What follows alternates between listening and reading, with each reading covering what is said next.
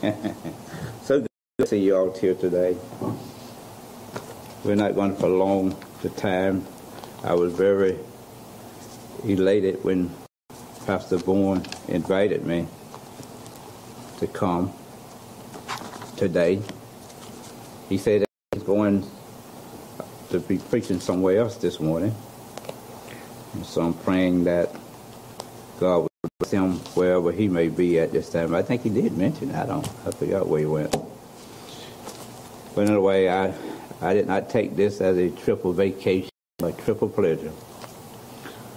Because I thought when I was leaving Winter Haven, Polk County, that I was coming to a new environment where people enjoy working. Until I heard what I heard today in our Sunday school class, that we're living in times, it seems like everywhere, that nobody wants to work.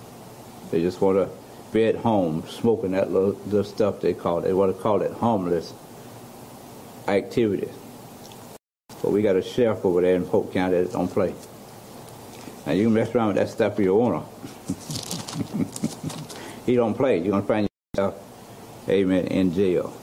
And also I want to add this. I want to thank you, Brother Mike, for that Sunday school lesson that we talked about, because Sodom and Gomorrah is all around us. Nothing new. Been around here for the longest.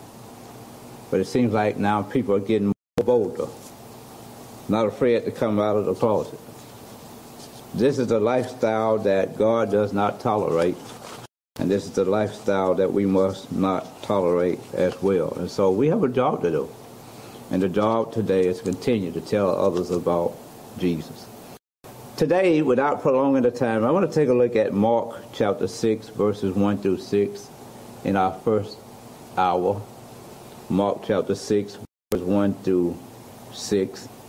And to those who are able to stand, we ask that you stand for the reading of God's word. We're going to pray, and then we're going to allow the Holy Spirit to lead us to establish some truths today as we talk about the rejection of the servant Jesus at Nazareth. The rejection of the servant Jesus at Nazareth. From the King James Version, you will find these words, "And he," that is Jesus, "went out from thence, and came into his own country, and his disciples followed him. And when the Sabbath day was come, he began to teach in the synagogue. And many hearing him were astonished, saying, From whence hath this man these things? And what wisdom is this which is given unto him, that even such mighty works are wrought by his hands? Is not this the carpenter, the son of Mary, the brother of James and Joseph, and of Judah and Simon? And are not his sisters here with us?" And they were offended at him. But Jesus said unto them, "A prophet is not without honor, but in his own country, and among his own kin, and in his own house. And he shall do no mighty work, save that he laid his hands upon a few sick folk, and healed them. And he marveled because of their unbelief. And he went around about the villages, teaching." Let us pray. Father, we come. This is your hour. We come to worship you in spirit and in truth. We pray, Father, that our worship will be acceptable. We can only worship through Jesus Christ. And I pray, Father, that the message that is going to be proclaimed today, that you will unstop our deaf ears, open up our hearts, and help us, Father, to receive the truths that you have for us today in your word. Forgive us, Father, where we have failed you. We pray now that you'll be glorified in the preaching of your word, bringing those who are lost by way of the gospel and by way of your Holy Spirit. In the name of Jesus we pray. Amen. All right. You may be seated. The rejection of the servant Jesus at Nazareth. Now, this is a familiar account, is it? You can find that account also in Matthew, and you can find it also in Luke. But I don't want to look at Matthew. I don't want to look at Luke. I want to take a look at what Mark says concerning the rejection of Jesus at Nazareth. Jesus, by the way, is now in 26 months of his ministry, and that's what, 2 years and 2 months? And we're only in chapter 6, because from chapter 6 to the end of Mark, Jesus is getting close to the purpose, the reason why he came He did not come to deliver us from hell, but he came to deliver his people from their sins. And that's what we need to talk about, sin. Why do we need to talk about sin? It's because Jesus dealt with sin in his ministry. And not only did he do it by way of preaching, but he carried out what he was called to do by way of Mount Calvary, by way of the works that he did for us on Calvary. And we thank God that that was enough. When they buried him, he stayed there 3 days and 3 nights, and he rose again for our justification. And all that is very, very important. Now, Jesus' earthly ministry, we believe, to last about 3.5 years. Is that right? And so Jesus is now well on into the 2nd year of his ministry. And he's been doing all of the teaching. Is that right? Teaching who? Teaching his disciples. Now, I want to add this before we go on any further. In this chapter, you'll find the servant Jesus is returning to his own hometown. Somebody said there's no place, what? Like home. All right, we're going to see what's going to happen there in his hometown. I expect to hear some good things, is that right, in our hometown, preaching the word of God. Man, I got to get back to my hometown. But, of course, now, we knew that Jesus knew well ahead what was going to happen in his hometown. Is that right? And so we need to point that out. You know, he wasn't surprised. But his disciples thought everything was going to be what? Smooth. and see, when you find things running smooth in your own hometown, there's a possibility that you're not doing something right. Is that right? You better look at yourself, because something may be wrong. Because I learned now that your hometown, when you stand up for the truth, is not going to invite you. It's not going to be such happy. Look at this little boy coming in here. This little boy coming back to town, but he got a lot to say, and we just can't get it. I don't know where he gets all this stuff from, but we're going to find all this in our scriptures today. Now, I believe that this paragraph before us, Mark chapter 6, verses 1 through 6, throws a shadow of unbelief over the triumphant ministry of Jesus. But let me say this. Even though many out there do not believe, Jesus' ministry will always what? Be triumphant. That doesn't change anything. Is that right? You can say, I don't believe that. Not going to change anything. This is brown. Is that right? I think it is. You might want to say it's another color. Well, I'm here to preach the truth. This is brown. Oh, no, this is green. Well, you know what? Not going to change it, because you saying in your mind it's green. It's still what? It's still brown. Is that right? And so what I want to say today, no matter how people may marvel and how many people may disagree and get offended over the truth will never change. Amen.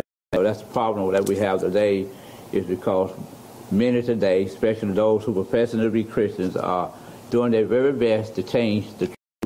And I'm here today to tell you, you can't do that.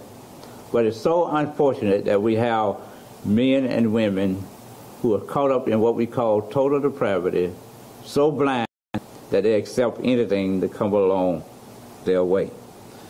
But we must also reveal, I mentioned that in this chapter, it reveals the rejection of Christ.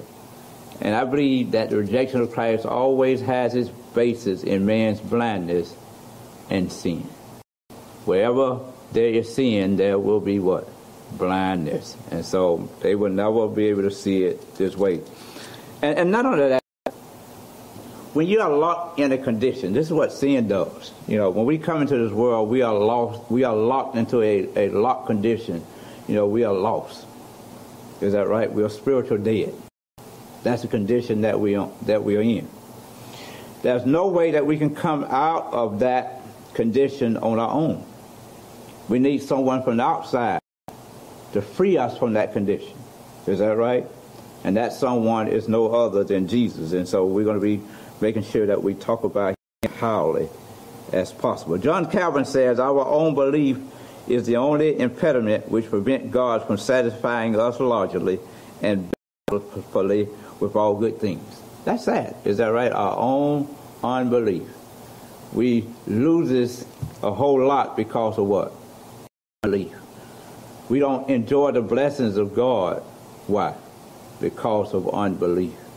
Anyway, just get sick and see how much believing that we have in that. Every one of us has the tendency of doubting in the time of our sickness. But let me say this here to you today. Your unbelief is going to get you in a lot of trouble. Your unbelief will hinder the work of God. And that's what we see here in our text today. When there is unbelief, it will cause difficulties. All right? And now listen to this. This chapter is filled with opportunities, and opportunity is simply defined as a set of circumstances that make it possible to do something. I love that. Make it possible. God gives us positive circumstances in the midst of what could be unfavorable, that something can be done.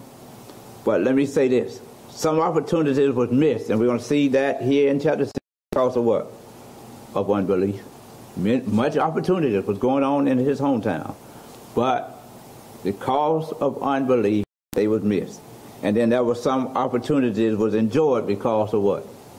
Of faith. And I want to say this to you before we mess this thing up, is that everybody in Nazareth did not experience or show unbelief. There were some that believed. I would just want to say that for the record.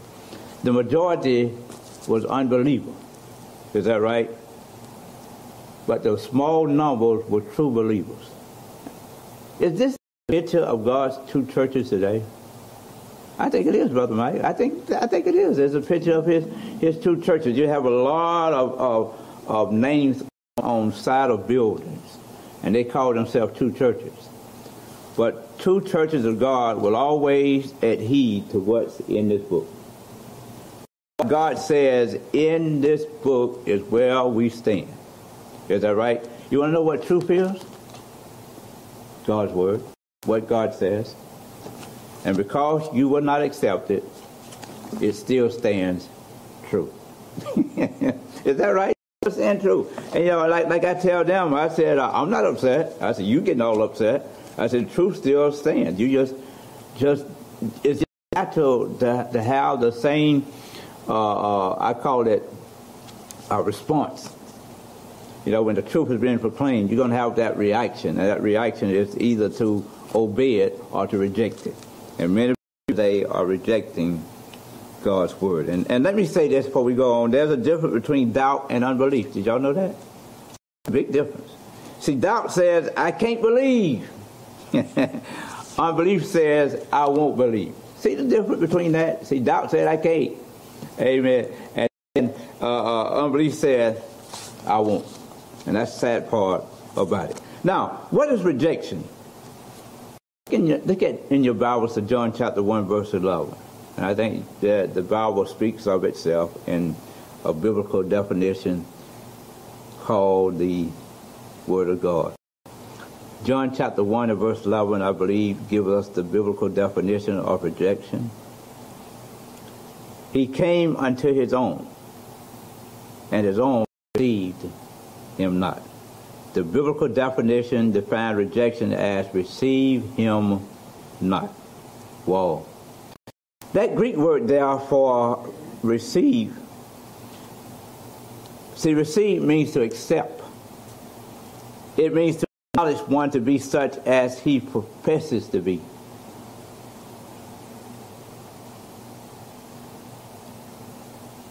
And receive means not to withhold any obedience. But take the opposite of that. Receive him not. They did not accept Christ as being who he professed to be. And that's the danger. In knowing God, you have to believe God is who he say he is as he revealed himself to us by way of his word. The truths that God gives us in his word. We must not doubt. Is that right? We must believe. We must accept. We must receive. And then when we receive his truth, it will always be accompanied by obedience. Keep that in mind. You cannot receive truth opposite of being disobedient. Obedience and receiving go together. Now, look what verse 1 says in Mark chapter 6, as we provide you with the exposition here of this paragraph. Mark 6 and verse 1 says, and he went out from thence and came into his own country, and his disciples followed him. Now, what I want you to do in this short amount of time, I want you to strap on your sandals, and let us begin walking with Jesus and his disciples as he visits his hometown. That's the best way that we can approach this. Amen. See, not only do we see Jesus entering and walking to his hometown and his disciples, let's follow. Let's peep in and take a look at what is going on. And see, I believe we should be aware by the wonderful purpose of God that Christ remained in private life. He was about 30 years of age. And so in between the time of his birth and the age of 30, we have very little information concerning Jesus. And I believe it's very important. I don't think we need to know all that went on. Whatever we had, I believe when he was at the age of 12, they found him in the synagogue doing what? Dealing with questions. Is that right? Amen. Now that's a lesson all by itself. Now, the text said Jesus went out from thence. That means he had left Capernaum. Now, remember, Nazareth, well, Bethlehem was the place where Jesus was born. Is that right? And so he made Nazareth his hometown. Now, this is not the first trip, by the way. This is the second trip that Jesus made to Nazareth. In his first trip,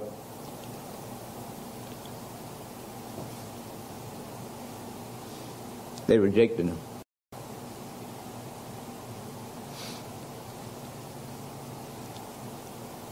Even from his own hometown.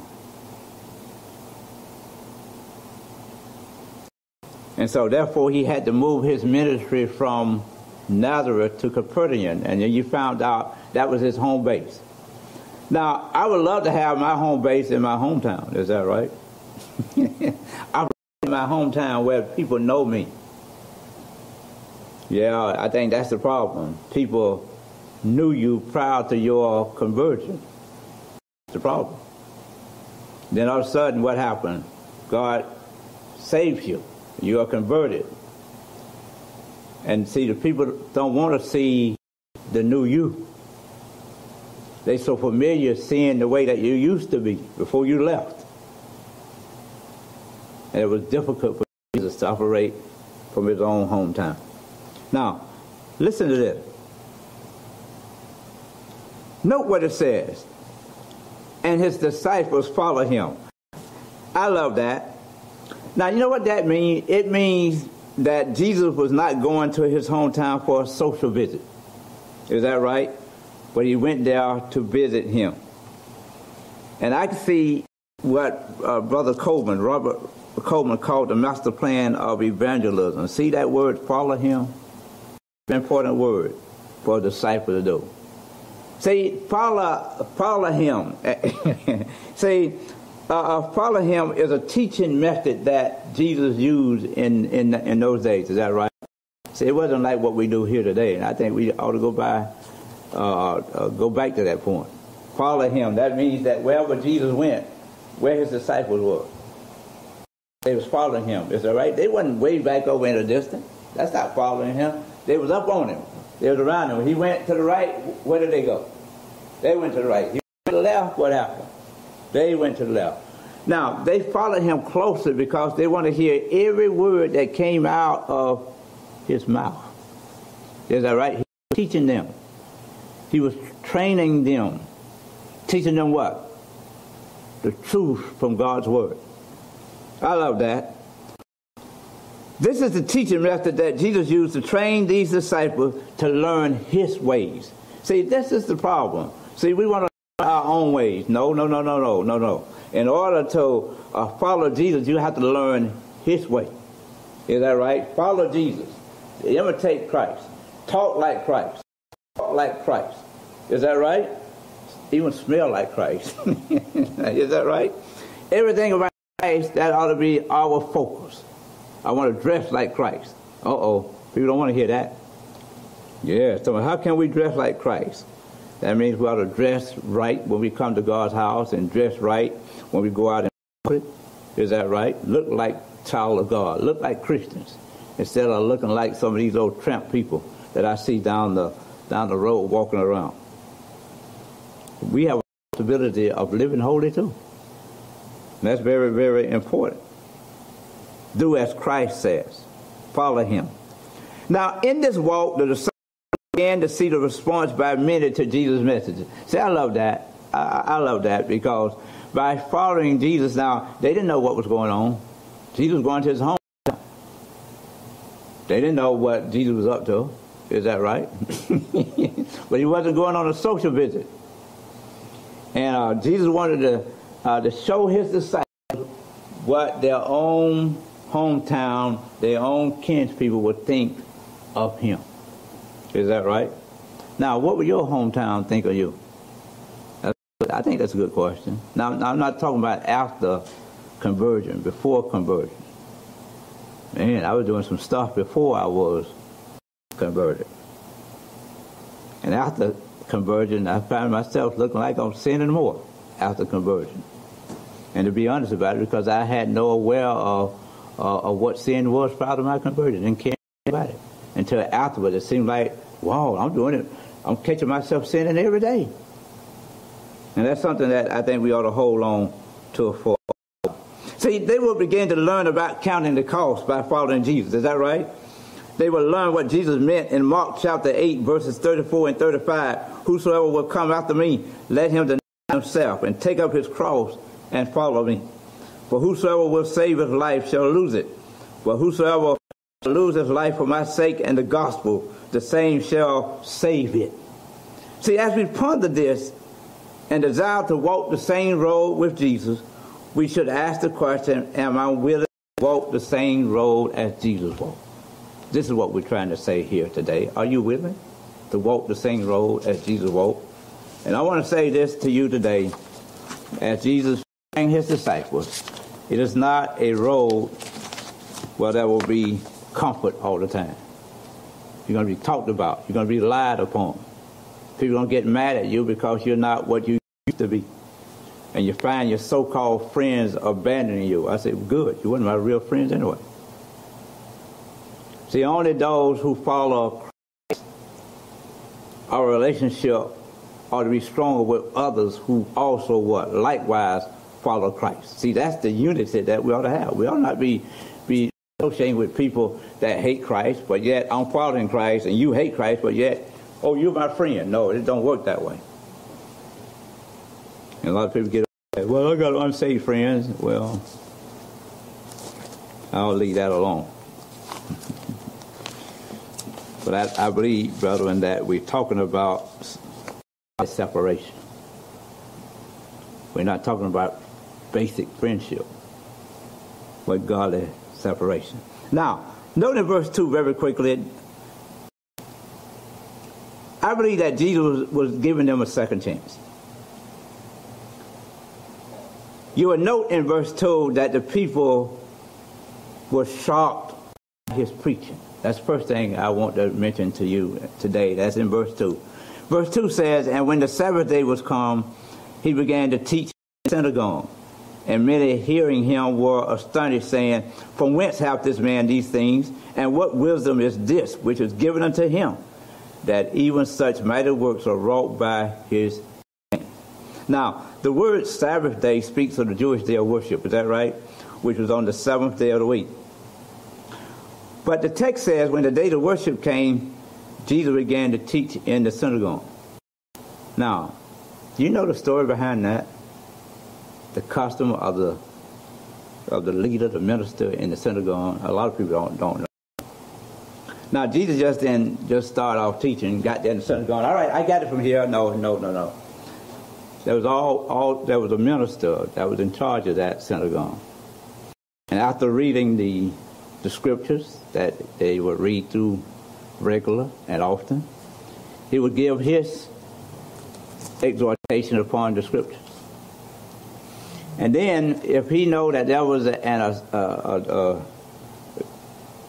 esteemed teacher of the gospel such as Jesus was, he would give that person the opportunity to speak. And that's what they done back then when in Charles Spurgeon days. He would speak a little bit, and then his son comes in and he said, well, I'm going to let my son take it from here. And so this is what we got here. See, things must be done decently and in order. And so when he got through, he invited Jesus to come. But note what the scripture says. He began to teach. Now, you know what I put into this? And I believe I put into this the right interpretation of that. When Jesus was asked if he had anything to say, you know what Jesus' response was? I'm glad you asked. And that's all the attitude of every true believer when we go to the house of God. When you know you're in a church that's not teaching the Word of God, and they wasn't in that synagogue, they didn't think about what Jesus was getting ready to say here. Is that right?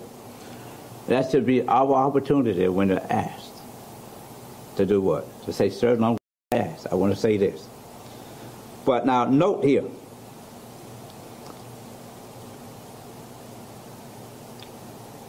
He began to teach, but it doesn't say what he taught. Is that right? Now, come on now. We have to understand that what we see in the Word of God is not all that occurred during that time. Is that right? All stuff is missing. We just only have a summary of what went on in that synagogue. And so that's why you see different writers writing their different account of what happened.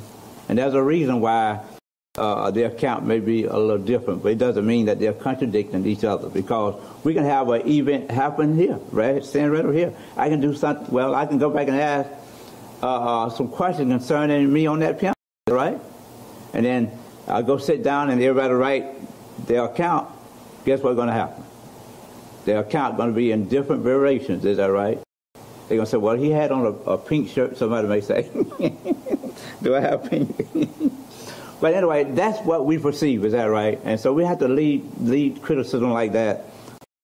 So I just want to focus in upon what Mark's saying. Now, we know Jesus taught doctrines. Is that right? Because I want to say this. To teach means to provide instructions. And this word teach means to teach in a way that the students will be conformed to whatever doctrine that is being taught. Is that right? And that's why Pastor Bowen has to be very, very careful, you know, when he leaves. We don't want somebody to come in here and put one message together to tell what he done put together for all these years he's been over here at Grace Baptist. Is that right? So we have to be very careful. And the members ought to be wise enough, hey, we're not going to believe that. We're not going to accept that. That's your responsibility, to reject any disobedience that is occurring that is opposite of what Pastor Bowen has said. Is that right? And then he has to deal with me later. Is that right? And so he deal with me by telling me not to come back. And that's the best way to do it. Is that right? And so it may seem rough and harsh, but it's not harsh. I want to say this. Doctrine determines direction for our behavior. Is that right? Sound doctrine will produce what? Sound behavior. Keep that in mind.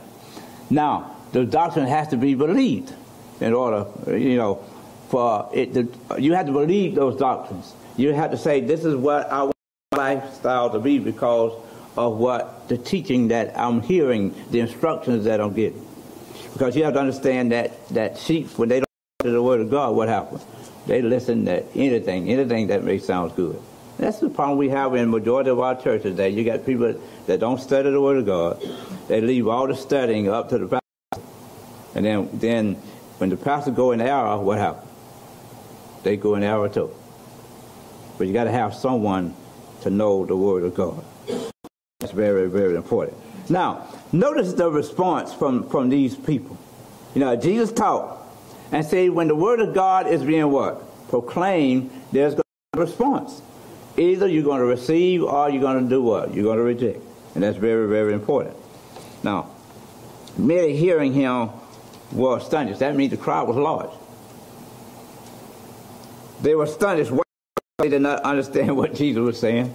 And a lot of these people in churches today really don't understand what the preacher is saying. They really don't understand the Word of God because they're nothing in them, because Pastor Bourne can stand here, or myself, we can stand here and preach, but we can't get you to understand it. We can't make you understand the Word of God. That's where the Holy Spirit comes in. That's His work. Is that right? We present information, and it's the Holy Spirit. It is He who brings about that understanding. And so they didn't understand what Jesus was saying. So Mark 4 and verse 15 says, and these are they by the wayside, where the word is sown. But when they have heard, Satan cometh immediately and taketh away the word that was sown in their heart.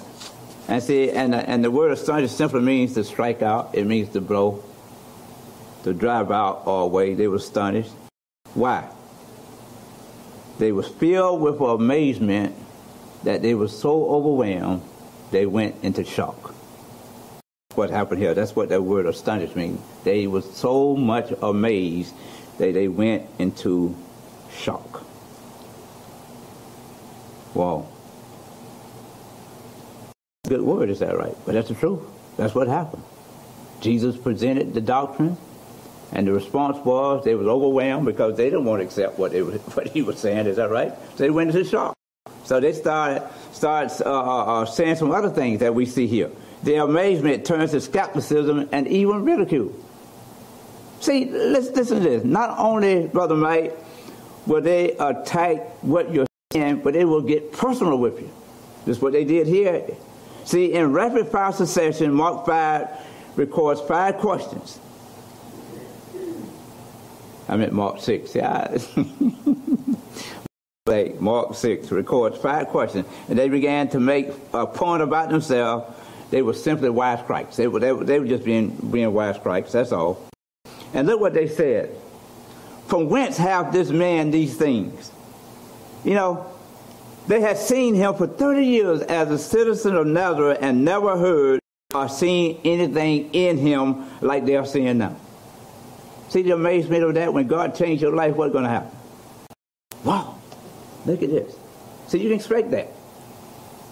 Because I want people to see the conversion that God has worked in my life. They should see newness of life. Is that right? They should see my behavior unchanged as a result of salvation.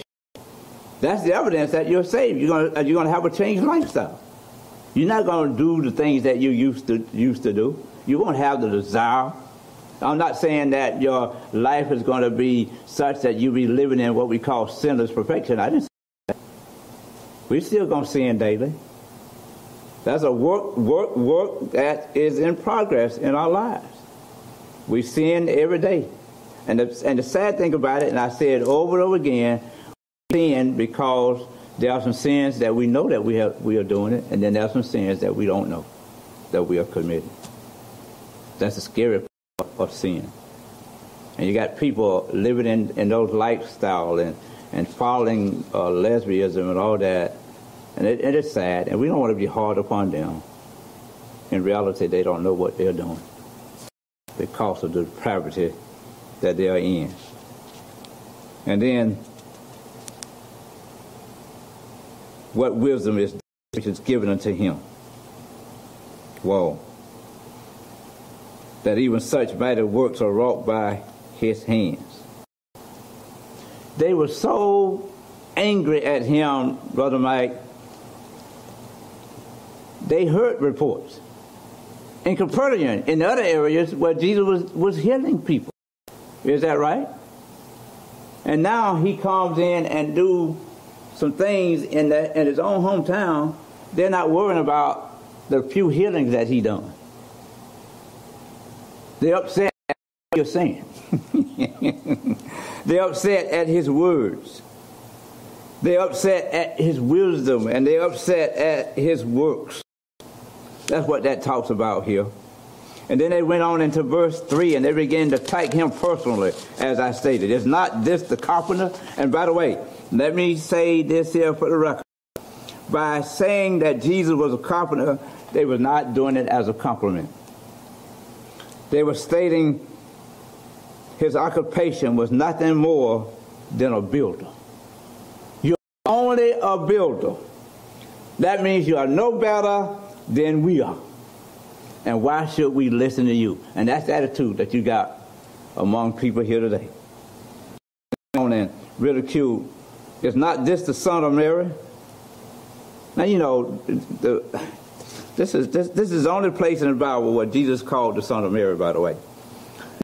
Not a compliment. It was not complimenting him. See, because it was contrary to Jewish usage to describe a man as the son of his mother, even when she was a widow, except in certain forms. Sons were always identified by their fathers even after their death. Keep that in mind. And rumors was going around that Jesus was an illegitimate offspring, and therefore what they were calling him when they said the son of Mary, they was calling him an illegitimate child, and he was calling Mary a whore.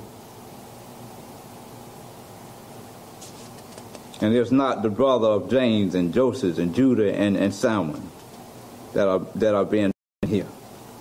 Now, we know that these brothers, if you know the Bible, John chapter 7, verse 5, I give you that because I got to hasten. John chapter 7, verse 5 says, "For neither did his brethren believe in him." His brothers did not believe in him. And that means that his sisters probably didn't either. And I know Mary had a difficult time pondering in her heart all that what she kept and was given to her, and then seeing her children acting like that towards Jesus. Well, that's in the normal family, is that right? Yeah. Every family has trouble. I don't want to hear you thinking that your only family got trouble. Everybody's family has trouble. And look at this. We don't know the name of the sisters. But through all of that, I want to look at the words, and they were offended at him. Whoa. They were shocked and they were horrified by Jesus. They couldn't believe what he was saying. They couldn't believe he was here. What gave him the audacity to think he's better than us, delivering such doctrine? But he does it with authority and with power. He's not saying it the same way that the rabbis would say it. He's saying it's something totally different, like he has power and authority. And yes, he does. And somebody responded by saying, "Homeboy has gotten a big for his riches, hasn't he?" That's the attitude that I hear people today. Just like the rocky ground in Mark chapter 4, verse 16 through 17. "And these are they like sown on stony ground, who when they heard the word immediately received it with gladness, and have no root in themselves, so endure, but for a time afterward, when affliction or persecution arises for the world's sake, immediately are offended." In other words, they rejected Jesus. And then verses 4 through 6, the people were shown by his power. Look what it says in verses 4, 5, and 6. "Jesus said unto them, a prophet is not without honor, but in his own country, and among his own kin, and in his own house. And he could there do no mighty work, save that he laid his hands upon a few sick people and healed them. And he marveled because of their unbelief. And he went around about the villages teaching." Jesus said a popular proverb that was present in that day, but that popular proverb was about an unpopular prophet.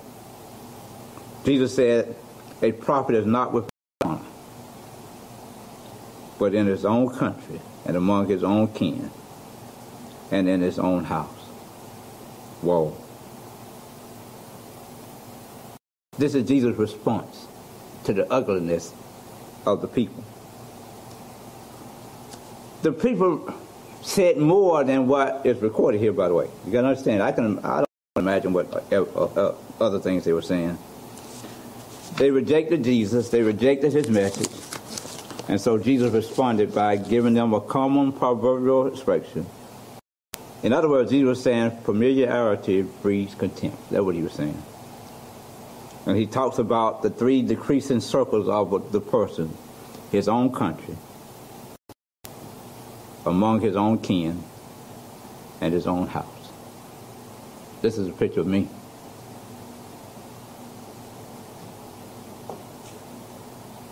When I mean country, I'm not talking about the United States. I'm talking about your hometown. People thought they knew me, but in reality, it wasn't the real me that they saw. And you come back with a changed life, you to hear that. And this is what Jesus was showing his disciples. Is that right? And not only is the difficulty in his own hometown, but the closeness of the circle goes from the hometown to his own kin. Your own people. And they get closer than that. Than those in your own family.